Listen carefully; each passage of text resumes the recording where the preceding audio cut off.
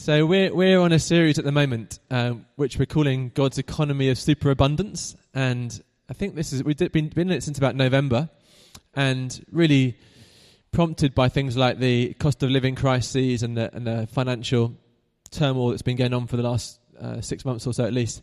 We wanted to look at, okay, what does God say about finance and economy, and how do we live in light of all of that? And it's been good hearing from people as we've been tracking with it over a period of months, just hearing people talk about how been looking at personal finances and thinking about money and how we work with it. And it sounds like it's been a helpful and sort of refining time for us as a community to kind of sit in this thing for a long time.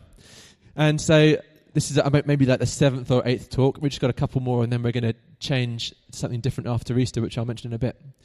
And this morning I was going to talk a little bit about kind of structural injustice and kind of go into that theme.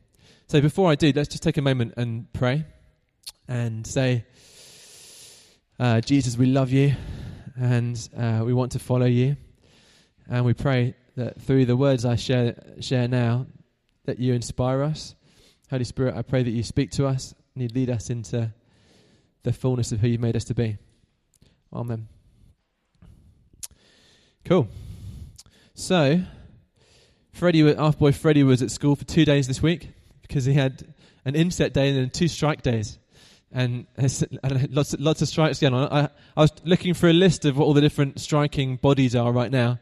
This is the list that I came up with: rail workers, nurses, junior doctors, civil servants, teachers, university staff, London Underground staff, ambulance workers, postal workers. Any others? Oh, the passport office. That's a fresh one, isn't it? Is that new? Yeah. Anyone trying to travel? Sure.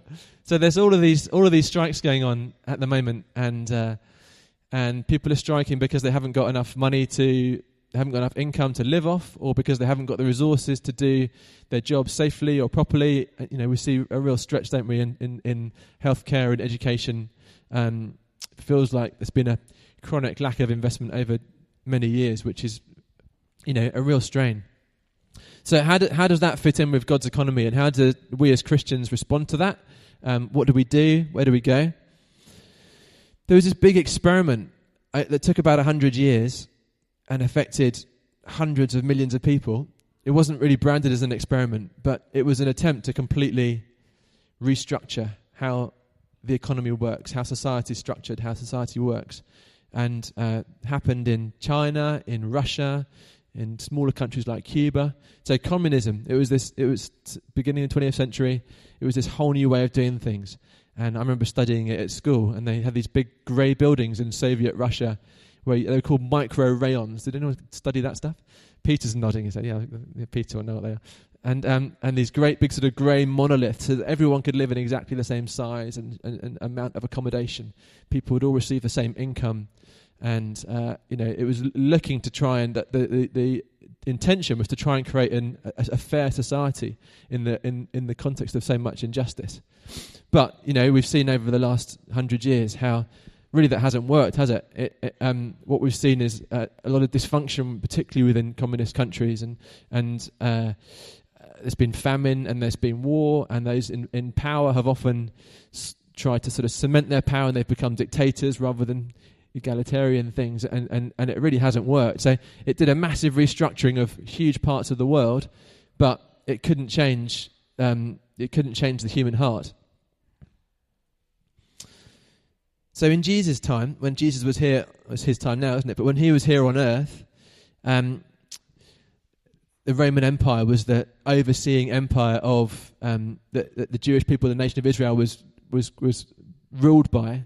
And there were amongst Jesus' disciples, there was a guy called Simon who was a zealot. So he was a kind of political activist, a terrorist, I suppose. Maybe you'd call him that nowadays. He was one of the zealots who were the people that were trying to take down Rome by military and aggressive violence and force. They were trying to beat Rome physically, and they expected Jesus to come in and do that same thing. He expected Jesus to come in and just outpower the Romans. But when we look at Jesus in the Gospels, through his life, he doesn't seem to undermine the Roman Empire at all. He just thinking about a few examples. He what does he do? So the Pharisees, they come and trick him, and they say, should we pay taxes to Caesar? And he basically says yes.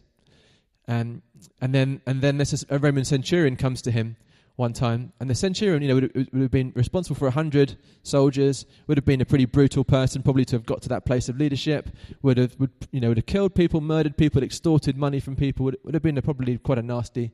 That's typically what they were like. But the centurion comes to Jesus and says, "I've got a servant who's sick. I know that you can heal him. Would you do it?" And Jesus celebrates this man and says, "I haven't seen this sort of faith in the whole of Israel," and really just celebrates this Roman centurion.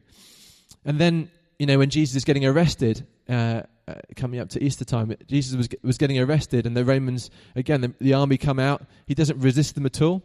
Peter gets a little bit trigger happy and chops off the ear of someone's of a servant who's come to help, and he heals him. Jesus heals him. He doesn't fight them in a physical way. He lets them crucify him, and it's all pretty bewildering. He doesn't. Last week, Duncan was talking about as he was leading worship, saying, just reflecting on Jesus in the boat during the storm, and how peaceful Jesus was in the midst of a storm, and just slept through it. And I think Jesus, concern for the Roman Empire, the crushing dominance of Rome, feels quite similar. He's kind of asleep in the boat. It doesn't, and you think, what's going on there? Does he not care? Is he not powerful enough to overthrow it? Is he being passive? But actually, Jesus knew just what he was doing, didn't he? And he did it. He did it to perfection. He was addressing the root of the problem, which is the corrupt human heart. So we know this, don't we? We've all been created good in God's image. The world has been created good, and we're feeling the warmth of the sun and the blue sky. There's this beauty, and we know that there's this fracturing, like really as Charlie said in the first half, this fracturing, this lack of shalom, this lack of peace, which permeates through society, and we see that on the macro level with things like the Russia-Ukraine war and financial problems, and we see it in our personal lives, in the breaking of relationships, and those kind of dysfunctionality. So there's this separation from God that we have, which Jesus, when he came and when he died on the cross, that's what he reconciled that brokenness between us. And as we remain in Jesus, as we remain in him, we see this life begin to flow and to grow. And I want to look at an example of this. This is I'm hoping I haven't got one of those proper pointers for the PowerPoint because we've lost it. No, I think I should be good, Rob. Actually, you could sit there just in case. But I'll try and do it myself. I've got the mouse hovering over the button. So let's just try that. Oh, no, didn't work. Can you press the button? Thanks, Rob. So let's have a look at this. This is a bit of Bible, actually, that I've always hated, to be honest. I don't know if you've got bits that you don't like, because to me it's always felt impossible. And so I've always felt really frustrated with it, but I've come at it afresh this time from a different perspective, and it's really looking at this rather than it being this is some sort of template that we've got to try and copy, and we feel guilty when we don't. I see this instead as the natural overflow that happens when we have been born again, when we've been transformed by the power of the Holy Spirit living in us, and when we live as Jesus people. And that's what these people were. This is the beginning of the church. So Jesus has just gone to heaven. Holy Spirit's come on the church. And this is what the people of God looked like. So if you can press, can you press the button? It was going to be so nice and slick. Can I just see if I can line up my mouse? I think it's just too far away. Okay, I'll give you like a special move like that or something. Something cool. Okay. So what happens when people have the Spirit of God living inside them, and they're pursuing Jesus wholeheartedly? So they devoted themselves to the apostles' teaching. So they gave them. And I think by that it means that they heard what the apostles what was being taught, and then they put it into action in their lives. They devoted themselves to fellowship, and fellowship looks like this kind of Christian community of encouraging each other, cheering each other on, cheering over what it is to follow God together, fellowship, sharing in meals, including the Lord's Supper. So they ate together. We're getting a picture here of what their life looked like. And they prayed a lot, and prayer. And what was the outworking of these people living in this immersive life? It was all the believers met together in one place, and they shared everything that they had. They sold their property and possessions and shared the money with those in need. And so there's a completely different economy which comes out of these people that have been transformed by Jesus. If you compare this to communism, or we compare this to the might of the Roman Empire and those things, which look to sort of structurally just dominate, crush, destroy anything, bulldoze anything that got in the way. And in comparison, the way Jesus went about it, I mean, it sounds rude to say this, but it almost looked pretty pathetic when it first started. Even Jesus' closest disciples abandoned him when he was arrested, didn't they? They left. And even on Pentecost, when the Holy Spirit came, there were still only a few thousand people, which is not really that many, considering this is the Son of God who came to earth as a person. It's really pretty parochial, pretty local, in a fairly insignificant part of the world. For many years it looked pretty small and it looked pretty weak, and it's doesn't have, you think of Rome and you think of the sort of cities and the kind of all those big square rectangular shields and these huge great armies and the currency which is spread all around the world and the road network which is established, and you compare that to what's going on, and you just see this small thing, a small group of followers of Jesus who are people that are changed, and they just were filled with God's Spirit. And they live the teaching of Jesus. Give and it will be given to you. Love your neighbor as yourself. These are the things that Jesus said. Don't worry about your life, what you'll eat, or your body, what you'll wear. But seek first God's kingdom and his righteousness. It all looks really small. It all looks quite simple. How is this going to tackle? We look at these things like the poverty and the injustice, and I think one of the things we've seen through the pandemic is we've seen how these things work together, don't they? And you see how when someone becomes unwell and actually there isn't an appointment in the hospital for a year to treat them, how debilitating that is for their life. And there are probably knock-on effects in terms of family relationships, maybe not being able to have a job.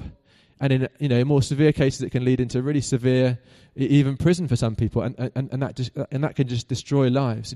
These are massive problems that we see. How do we fill these huge funding goals, like the billions of pounds that are needed for the NHS, the billions of pounds that are needed in education? These things look like just colossal Roman Empire type problems, and who are we as little people to tackle these massive global injustices? There were some really good books written in recent years that trace and show the impact of Jesus on the world today. And there are three. In fact, we have a little click moment. There we go, Rob, thanks. Your work is done. You can sit next to Sarah again. Thank you. Thanks so much. So these are three books, and they kind of trace through what's the impact that Jesus has had on society now. So the first one is this one by John Ortberg. Who is this man?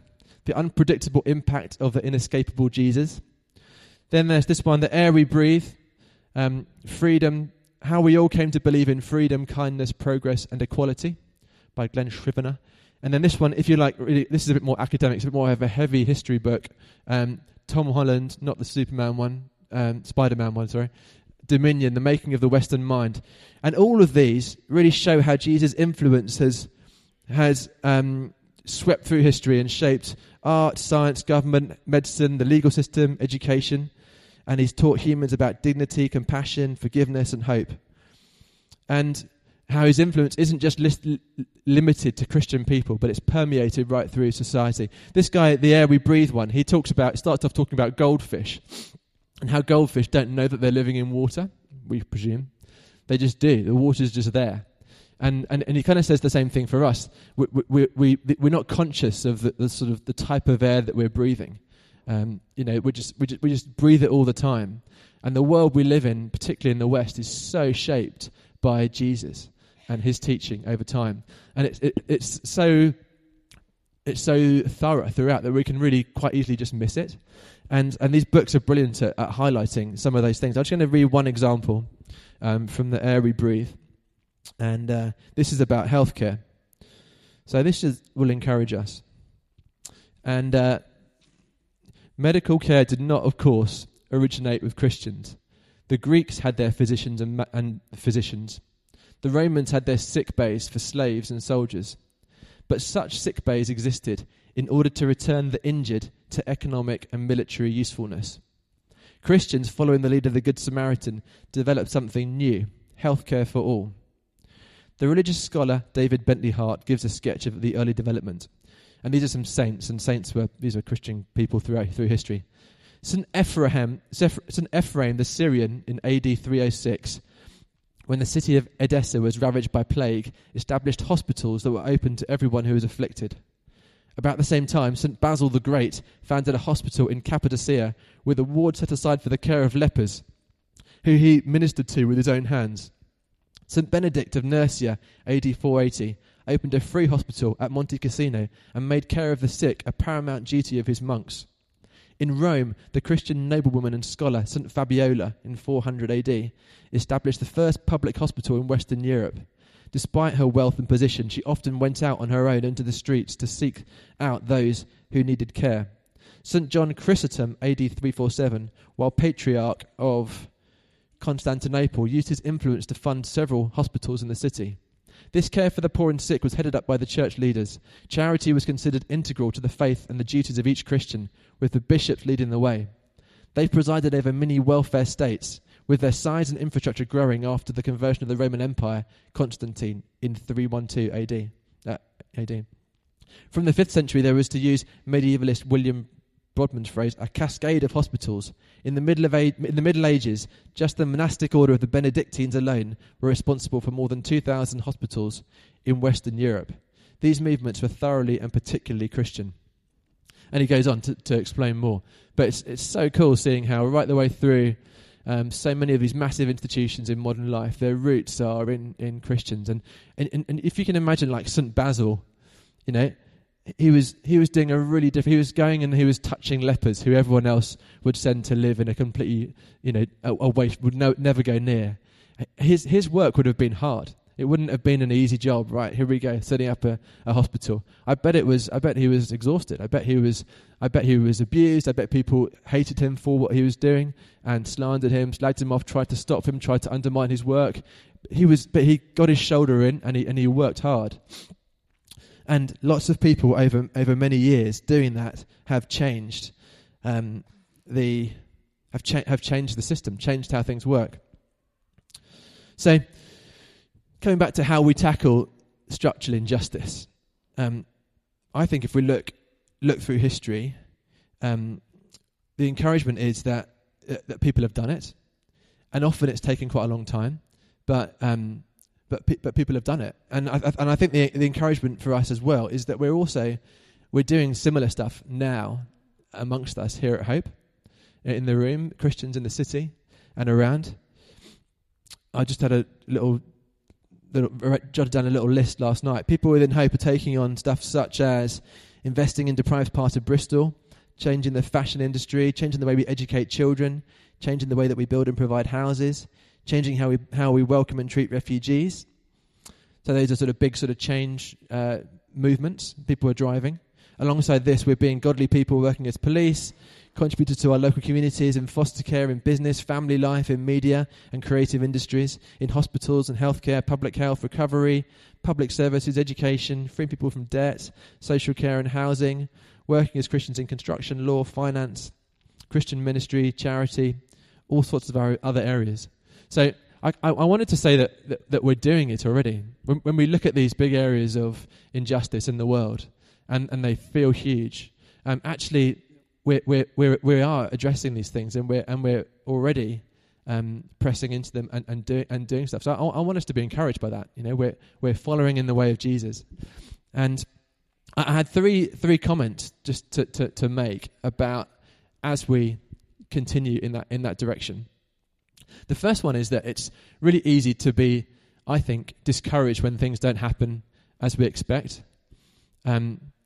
So often we can. I'm sure if you've been a Christian for a while, there've been times when you've expected and hoped that Jesus would do something dramatic or significant, and it hasn't worked out in the way that you expected. Can anyone relate to that? You've said, "Well, I'm going to try this. I'm going to go for this," and then you're a bit disappointed with the results. I've done that. I've done that many times. But I think there's something. It's helpful to recognise that God often seems to work by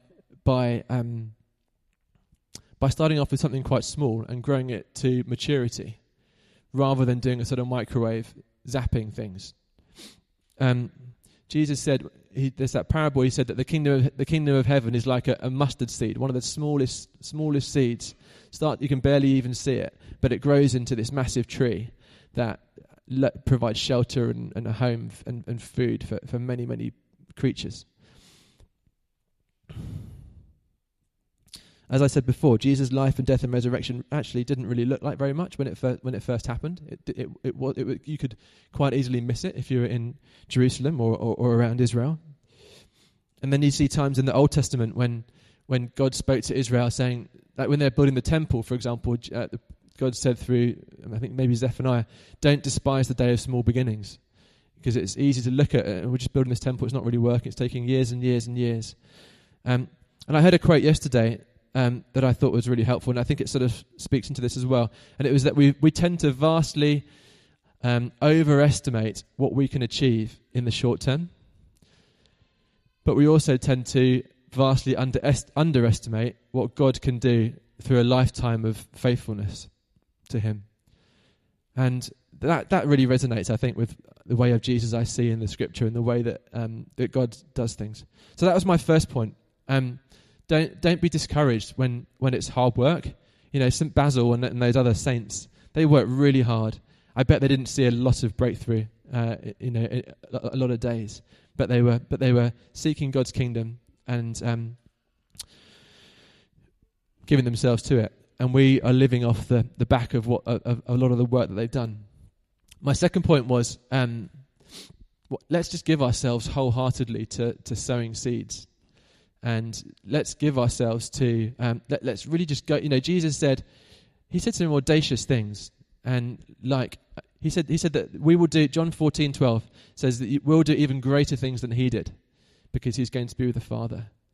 And we can feel like we're not, have we even started? I can feel like, have we even started? Jesus says, ask and I'll give it to you. Paul says, I'll give you, God does immeasurably more than we can ask or imagine. So I want to encourage us to be people that let's just take those words of Jesus. Let's drop all the buts and the hasn't worked out in the past as I hoped, and let's just go for it wholeheartedly. Let's give ourselves to sowing seeds. When we see a brokenness or a problem in society, let's go for it. Let's say, God, do you want me to take hold of this? Is this for something that you want me to own? George Muller here in Bristol, he was disturbed, wasn't he, by the state of the orphans. Seeing them running around on the streets of Bristol, and he was disturbed by that. I wonder what his journey was between there and between taking them into his home. I wonder how long it took him, and how he prayed. What did he ask God about? What was the journey? But he clearly responded to that niggle that he had. I bet he didn't plan to have, 5,000? There's thousands of orphans. How many? 10,000 orphans he provided homes for through what he did. I bet he didn't have that in mind when he just said, okay, to his wife, let's have a couple of orphans come and live in our home. And it just escalated. Yeah, sorry.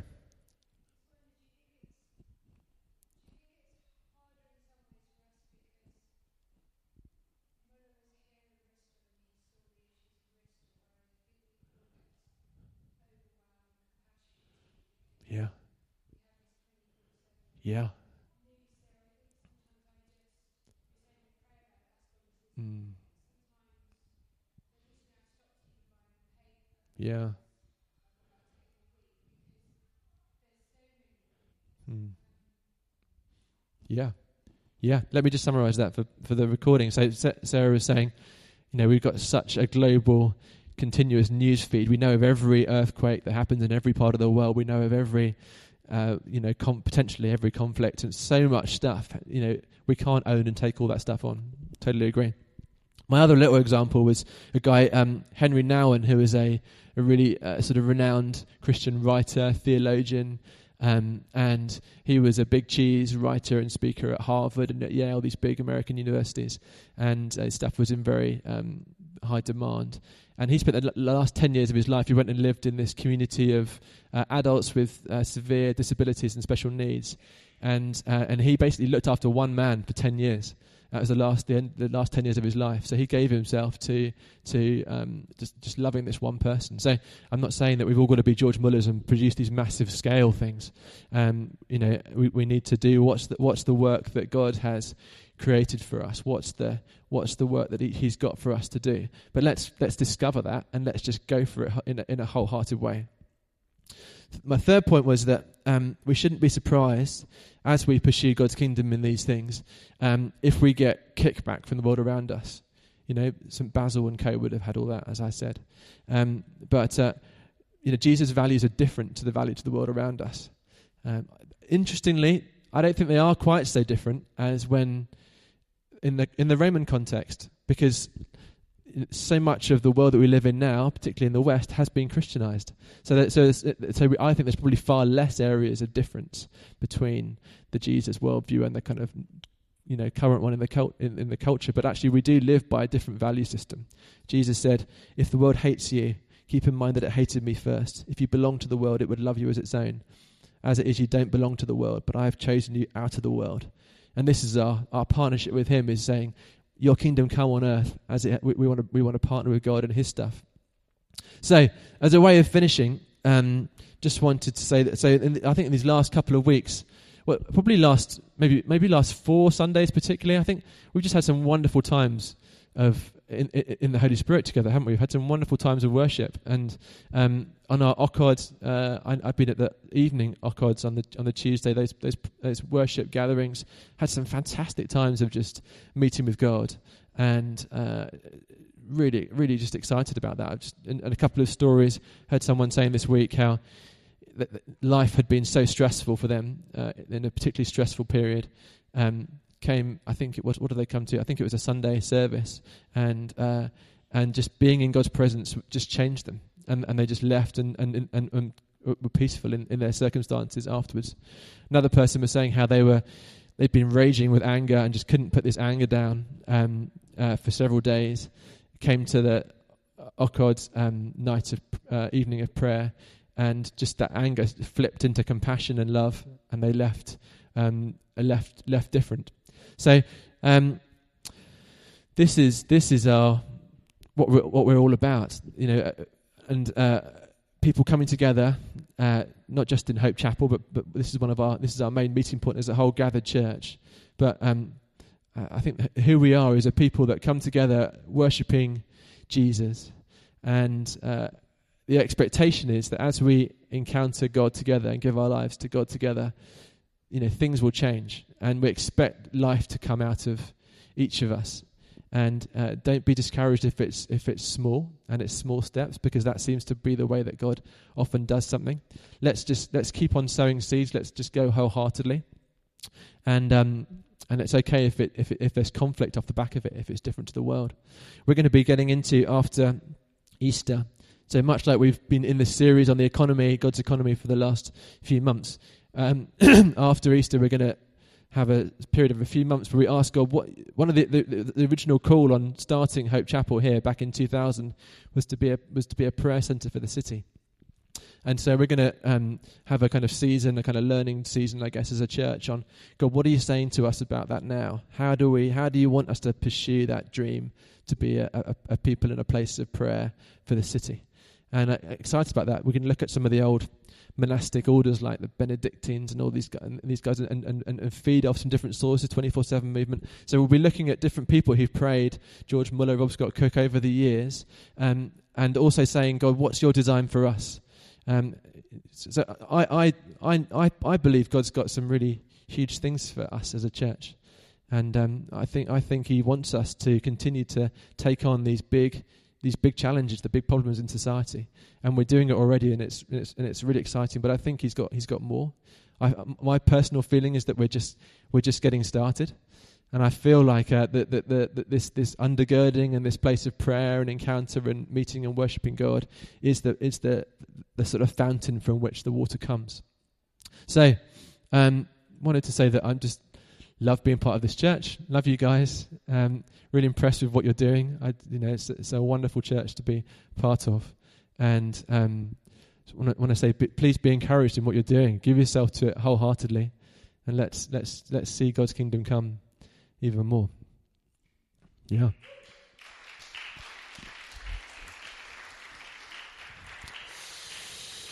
Esther, will you come and lead us? Where is Esther? There she is. We've got 5 minutes or so. Let's have a response in song. Should we do, you pick the song, Esther. I'll put the words up. Should we stand? And God, we ask that you settle in us, particularly pray for an encouragement for us, that we feel encouraged with what we're doing and where we're going, and a boldness for us to press on, to attempt and take on the big challenges. So we give you our lives again, and we say, please, may your kingdom come in us and through us. Amen.